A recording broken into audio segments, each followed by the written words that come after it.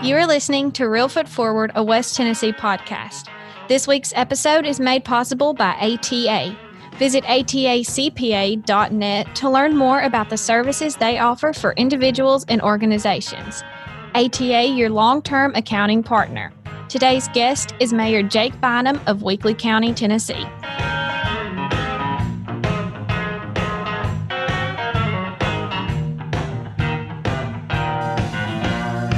And this is Scott Williams, the host of Real Foot Forward, where every single week we talk about the history, the people, and the culture of our home here in West Tennessee. I got a really special guest here on the podcast today. We've got Mr. Jake Bynum, who is the county mayor of Martin, Tennessee, right down the road. And when he was elected, he was the youngest county mayor and the first millennial mayor ever elected in Tennessee. Welcome, Jake. Thanks, Scott. It's the Weakley County mayor. What did I say? You said Martin, which is okay. Martin's in Weakley County. So okay. See, so that's what we're going to talk about today. We're going to talk a little bit about what people don't know about city and county government in rural communities. So I just made the perfect example of that. I know you're the perfect person to give us a primer on this. In West Tennessee, there are hundreds of little cities and counties and towns and villages, and so we're gonna get you to give us a little primer. But before we get to that, back us up to little Jake. And where'd you grow up? What was your life like? What made you? And at what point did you decide to become a city leader? So, little Jake. One of the things I talk about to a lot of people is that. This is either the most fascinating thing about or worst thing about me, in the fact that I have lived and worked in Weakley County my entire life. So, born and raised here, went to high school, product of the local school system here in Weakley County, then went right over to UT Martin and got a 4-year degree from them, and then went to work for what was First State Bank, now Simmons Bank, straight out of college, basically because those were the only people that offered me a job. And so that's the reason I went to work for them, but offered me an opportunity in my local hometown market. And so from there, went straight into the role that I'm currently in as county mayor since 2014. But little Jake, like I said, grew up right here in Weakley County, in Dresden. So that's really what home is to me. I went to school all through elementary, middle, and high school in Dresden. And then, like I said, graduated, went to Martin, spent 4 great years over there. Met my wife after I had left Martin, but while she was still at Martin. She's originally from Dover. And so we met and had 2 of the cutest kids that you've ever met in your entire life, who are now 10 and 8 years old. Alyssa and I have been married just a hair over 10 years. And she's a school teacher at the local elementary school here where my kids go to school. And so, like I said, got into politics. I was on the city board for 1 term in Dresden. Did that from 2008 to 2012. And that's kind of where, I won't say that's where the bug kind of bit me. Politics was already something I was kind of involved in and interested in. My family's had a long history in politics, not necessarily in public office, but in public service. And so kind of grew up in the business, and then saw an opportunity when I had a discussion with my predecessor, Houston Patrick, who, interestingly enough, Scott, you mentioned that when I was elected, I was the youngest county mayor in the state. He was the second oldest county mayor in the state when he left office. He was 80 when he retired.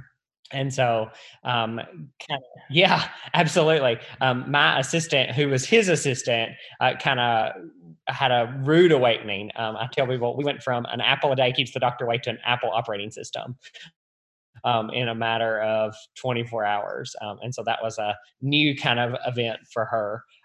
But he was sort of talking about retiring, and we saw a need in the community for new and fresh ideas.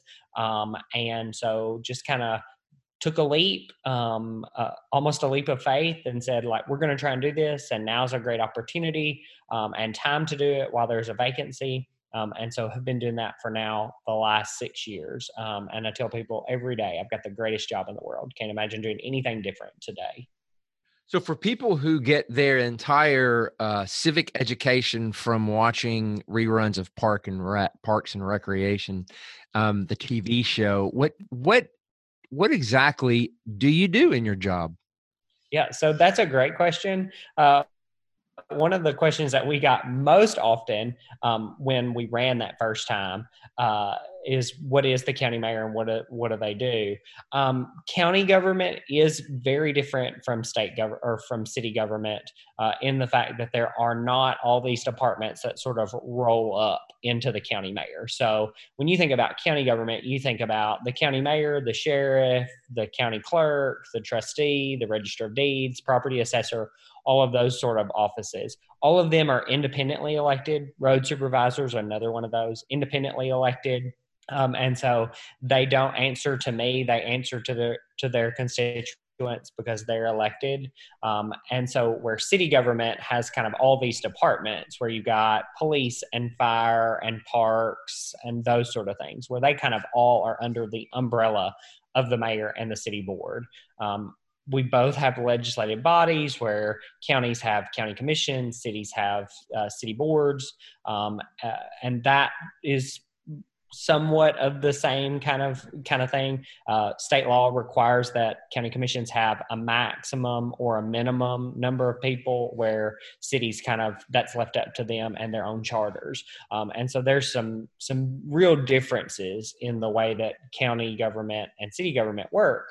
But as far as the county mayor position is concerned, day-to-day operations look and they can look different depending on what county that you look at. But typically the county mayor is going to be involved in the overall kind of finance part of the county, whether that's directly or indirectly related.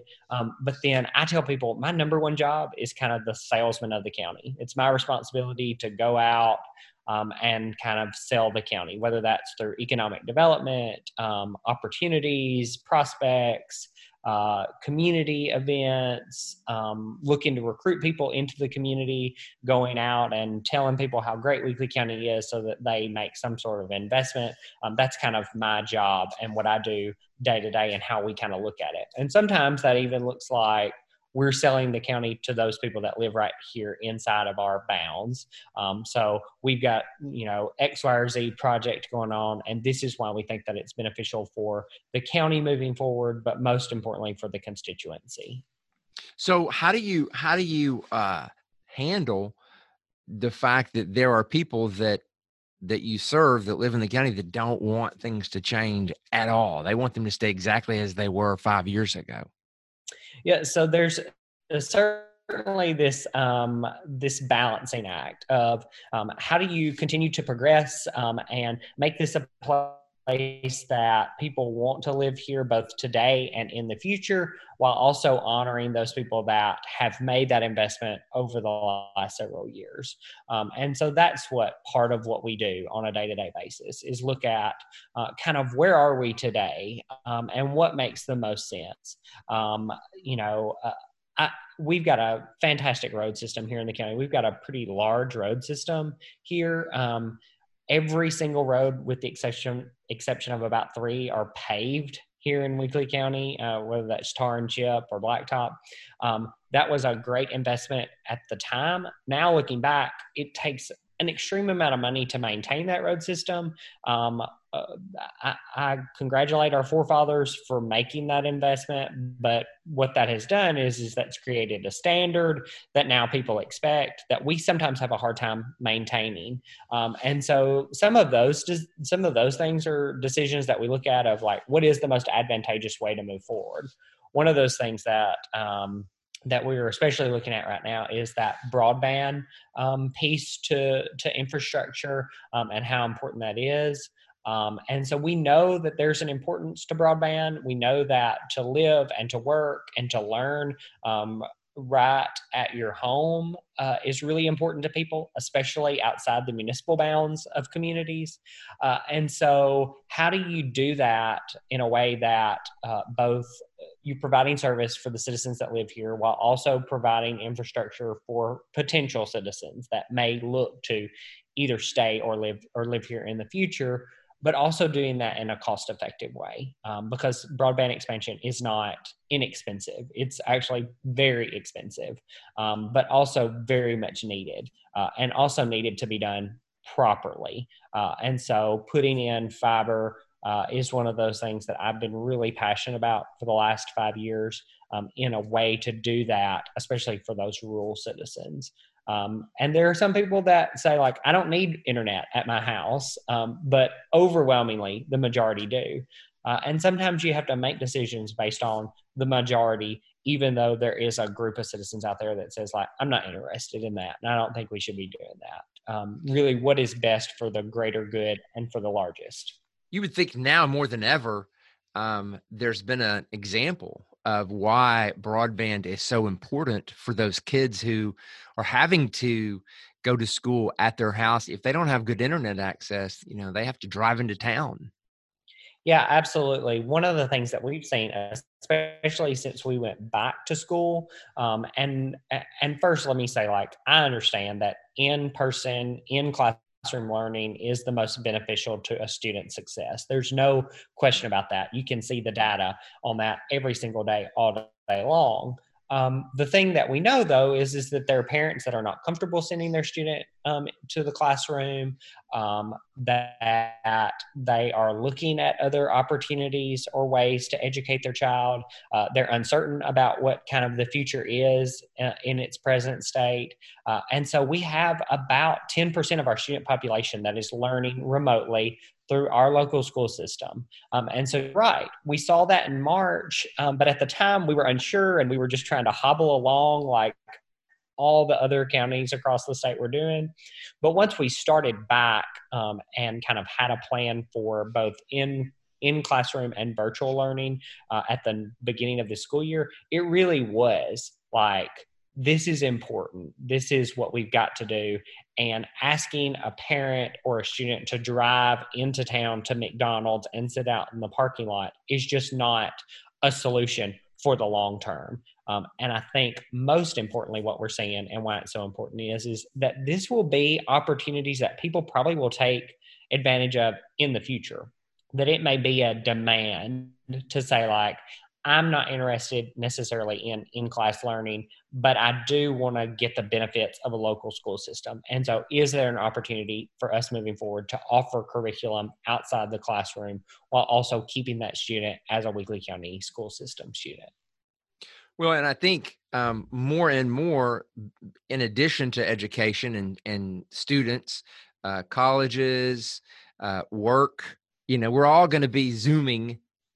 As I think we've discovered that Zooming is not horrible. And I think there'll be more of that. For our podcast, we used to, ask people to come in personally and record it so the sound would be perfect. Now, we've discovered that Zoom does work, and it would work even better if everybody had really good internet access. So, talk me through, I know that, you're the cheerleader for Martin. Talk me through how do you or how does someone in a position like yours go through change, like all the change going on in Martin, in the town square, the library. I was just there last night, and the library is under construction. When I heard there was going to be a library, I just pictured a little library. I didn't picture, what is really going to be an anchor of the town. That projects like that have got to be difficult to navigate through the political system. So talk a little bit about that. Yeah. So first, I should mention that because that's a city project, there is kind of just this piece that we don't deal with on a day-to-day basis. So the funding of that certainly is not a piece that we had to deal with. That's really a Martin piece. But there is this support aspect of it that the county is kind of responsible for, not just for Martin, but for, like you mentioned, all of those communities inside inside Weakley County. So whether that's this project that's going on in Dresden, or this project that's going on in Sharon, or these great big projects that typically happen in Martin, just because of the nature of the municipality. So how does the county navigate being supportive of those projects? How does the county sort of backfill that support? So interestingly enough, counties do put some funding in all of the local libraries, whether that's a county library like we have here in Dresden, or whether that's the city libraries like in Gleason, Sharon, Greenfield, and Martin. We put a little money in there just as a requirement by the state. But the other piece of that is like, how do you go out and how do you have conversations with people to say, like, while that's not necessarily my project, this is why this is a good project, not just for the city of Martin, but this is a great project for the community as a whole. And so that's a really interesting piece of how do you navigate all those communities, because every single thing that happens in a community is important to that community. And so while Dresden may be really invested in their Iris Festival, and Martin may be really invested in their Soybean Festival. Somebody in Gleason may not be necessarily invested in either one of those, but there's something in their community that they are invested in. And so trying to sort of bring those groups together, have a conversation around what is good for one is good for all. And that gets really complicated. That's certainly complicated in the community development piece. But typically, communities understand, like, I do have the money to do this in my community. I don't necessarily have the money to do this in my community. You're not going to see the same kind of library in Sharon that you see in Martin. Where it does get a little complicated is that economic development piece of it, because everybody wants jobs in their community. And they think that it's really important to do that work. And it is. The thing that we look at from a countywide standpoint is when a business looks at us, an industry looks at us and says, I want to locate in Weakley County, we've got to do our work to say, like, this is the best place to do that for various different reasons. Because Martin has a spec building available, or Dresden has land available, or you need ball clay in your operation. And so Gleason is the place to go. Greenfield's on, a couple of different high functioning rails. All of those pieces are pieces that we have to look at from a countywide standpoint, but then also go out and say, we made this investment for the good of the greater community and the entire county. And you mentioned communication to your constituents. You're a millennial mayor who has access to and uses social media. Probably your predecessor was not tweeting a lot, probably wasn't posting on Facebook. What do you see as the role in social media, both good and bad, in your job? Yeah, so certainly it's positives and negatives. I think we see that more and more every single day. One of the things that we realized really quickly is you've got to touch people where they are. And so we have to use kind of everything that's at our disposal. So sometimes we do that really effectively. Sometimes we wish we did it more effectively. But we are doing Facebook and Twitter and Instagram, while also doing all of the traditional media as well. So radio and newspaper, and those sort of things. And then we are a firm believer still in Weakley County of kind of in person, that the best thing to do is to communicate the opportunities that are out there, and then have those discussions in an in-person setting. That is kind of one of the things that I think I do really well, is kind of have a conversation with people. And so we think that that's really important. But obviously, Facebook and social media in general has its disadvantages. I mean, people now have the liberty to go out and say anything and everything they want to, without any sort of filter, basically. Both a filter of, is it nice to say? That's my number one thing is like, really and truly, I'm not going to say anything disparaging about anybody on Facebook or Twitter. I'm not going to try to anyways. That's my goal. But then the other piece of that is then is it accurate? And that's really where we struggle on a day-to-day operation is what is accurate information to get out there and to share. So you're leading in an era where there's a lot of dissension on, two different sides, maybe multiple sides. You're dealing with a pandemic in which nobody can really agree on things, and there's a huge amount of racial strife, and there's a lot going on. What skills are you using as a leader that you didn't anticipate?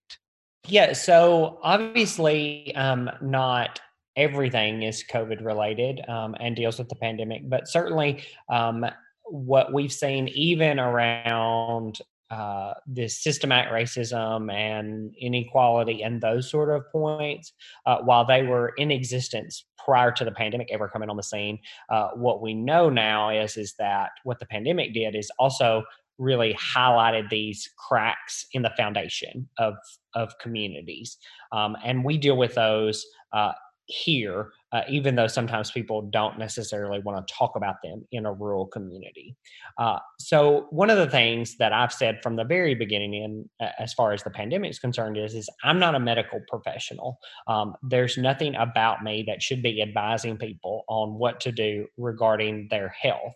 However, at some point, local leaders just had to take it and kind of wrap their arms around it the best they could. And so that's what we're doing here in Weakley County is we're trying to get as much information from reliable sources, whether that's from the Tennessee Department of Health, whether that's the CDC, those sort of things, and disseminate that information on what is the best way to move forward through this time regarding the pandemic, citizens' health, the way they should start interacting with each other again, those sort of things. And then having these conversations around all these other things.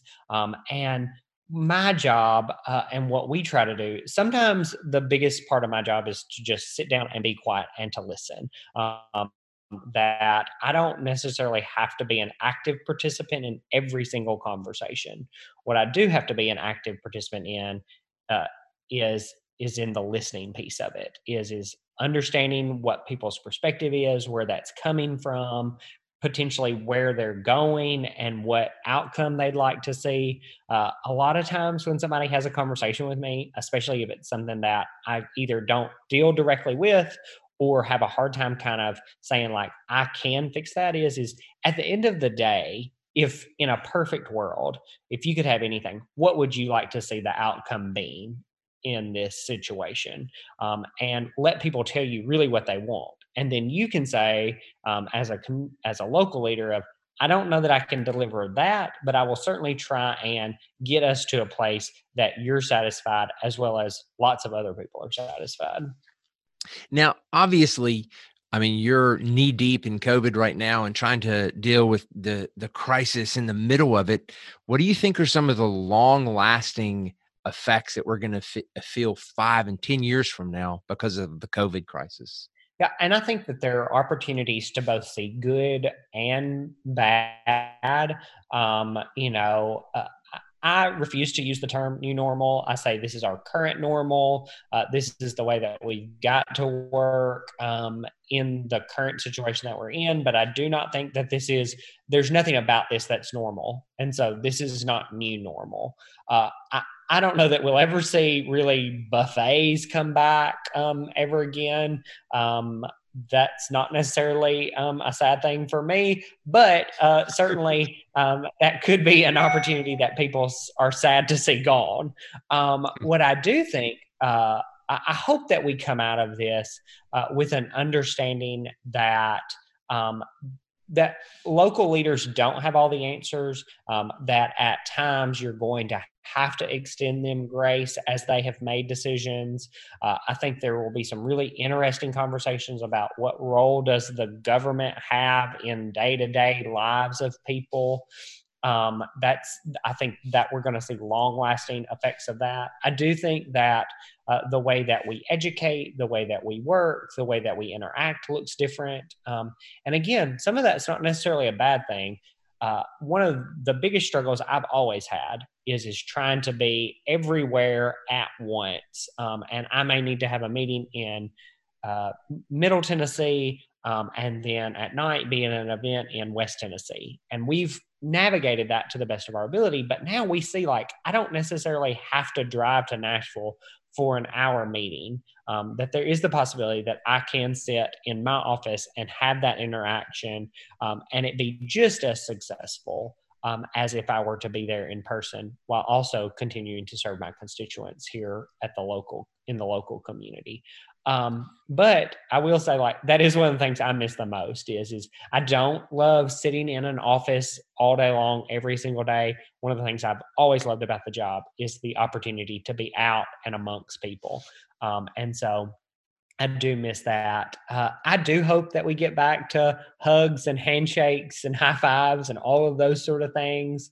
But I think that for a period of time, we're going to be very leery of that. My hope is that we do see a vaccine, and that it is successful, and that this virus becomes much like the flu in the fact that it's manageable with therapeutics. But we're just not there today. Something that we have in our here in West Tennessee that I know you're very involved in or have been in the past, that I'd love to hear you tell a little bit about is the Westar program. Can you, for a lot of people who've never even heard of that, can you tell us about it? Yeah, absolutely. So, Westar is through the University of Tennessee at Martin, which we haven't really probably talked enough about, considering that it's right here in my backyard, and really kind of one of, if not the shining star of not just Weakley County, but of all of West Tennessee, and really kind of the generator for all success in some form or fashion in West Tennessee. But the University of Tennessee's got a leadership program called Westar. It's a West Tennessee leadership program that encompasses all 21 of the counties. So from all the way down to Shelby and river to river, has produced over 700 alumni, government, business, education, all kinds of areas of expertise, that then allows those community members to go out, see other communities.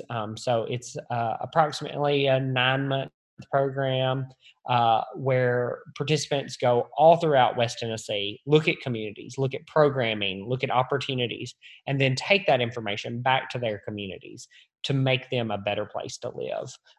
And I just can't say enough great things about the work of Westar and the work that they've done over the last now 30 years since their inception, and the amount of great leadership that they've produced over that 30-year period has been just phenomenal. Yeah, it's probably the thing people say to me the most is, "Oh, you should get involved in Westar and apply to be in the class." So, I'm really looking forward to doing that in the future when they, start back up post COVID. Yeah, when they get back up. Another thing that going on right now that I think has impact on both city and county and certainly federal government is the census, which in a normal year you would hear all about it. And as a person who's super into ancestry, I do understand the value of the census. But how does the numbers that come back on that, how does that impact city and county government?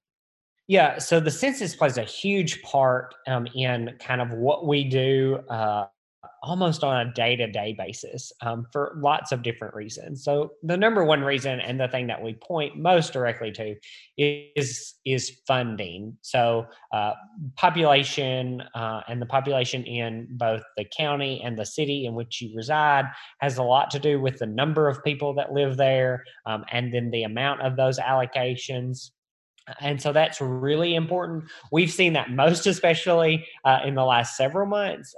So when you look at the money that the federal government sent to the state through the CARES Act, that then the state determined that they were going to send to the local governments, that allocation came to counties and cities based on their population. And that number came directly from the Census Bureau. And so that became really important when you start talking about money and how that money is going to get allocated.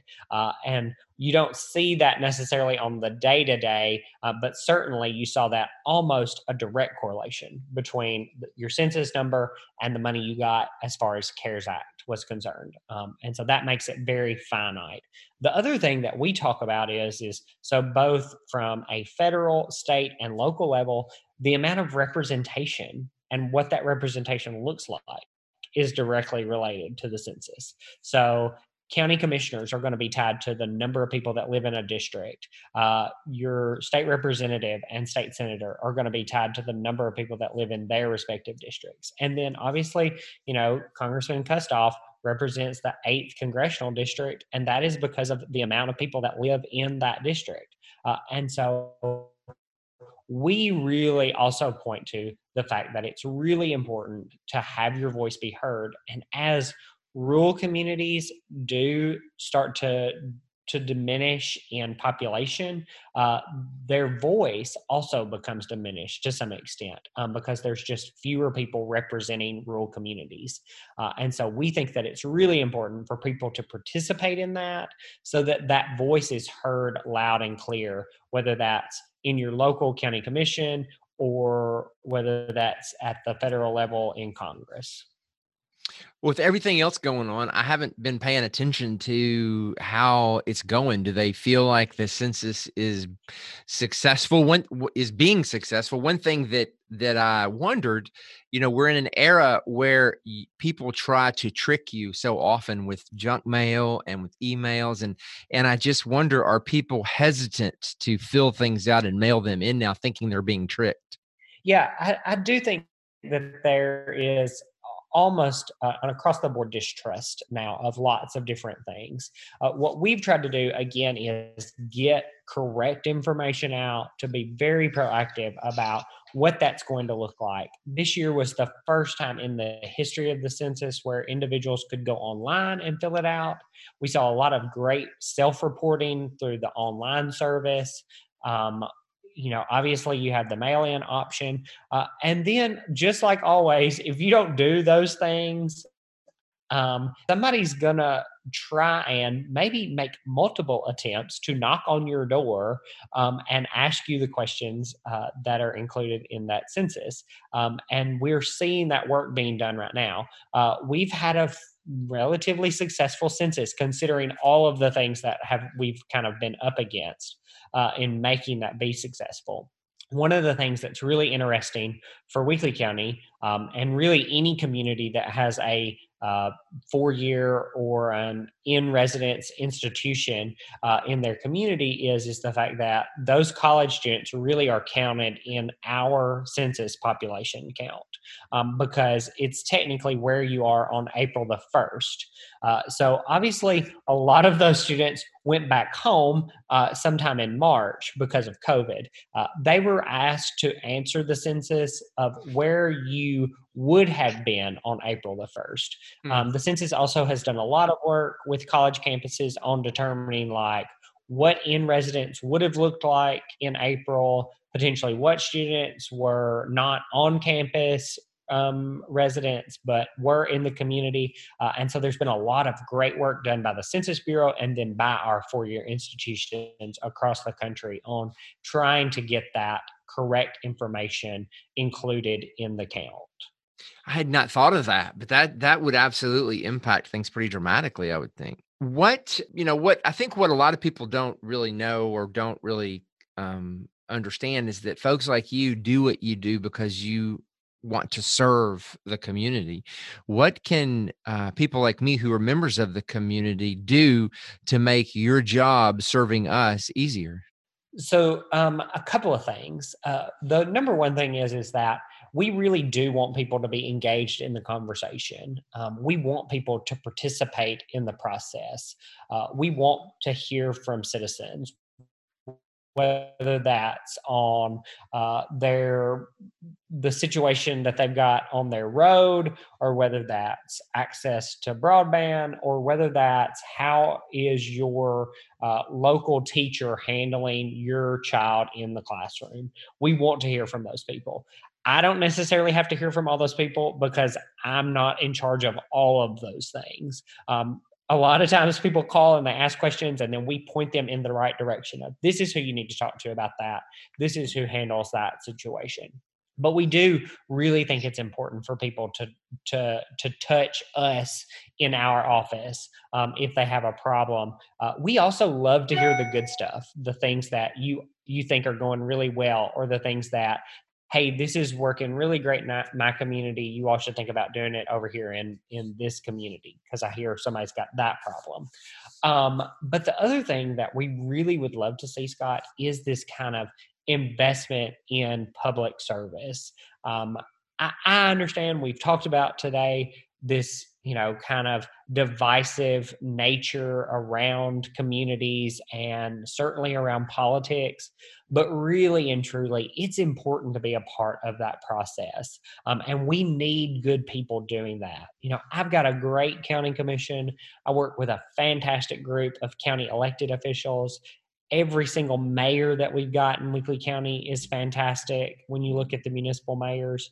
But the thing that we need is more people involved in the process. We need people running for office. We need a more diverse group of citizens, whether that's diversity in age, in gender, in race, in profession. We need lots of different people sitting at the table having a conversation about what's good for our community.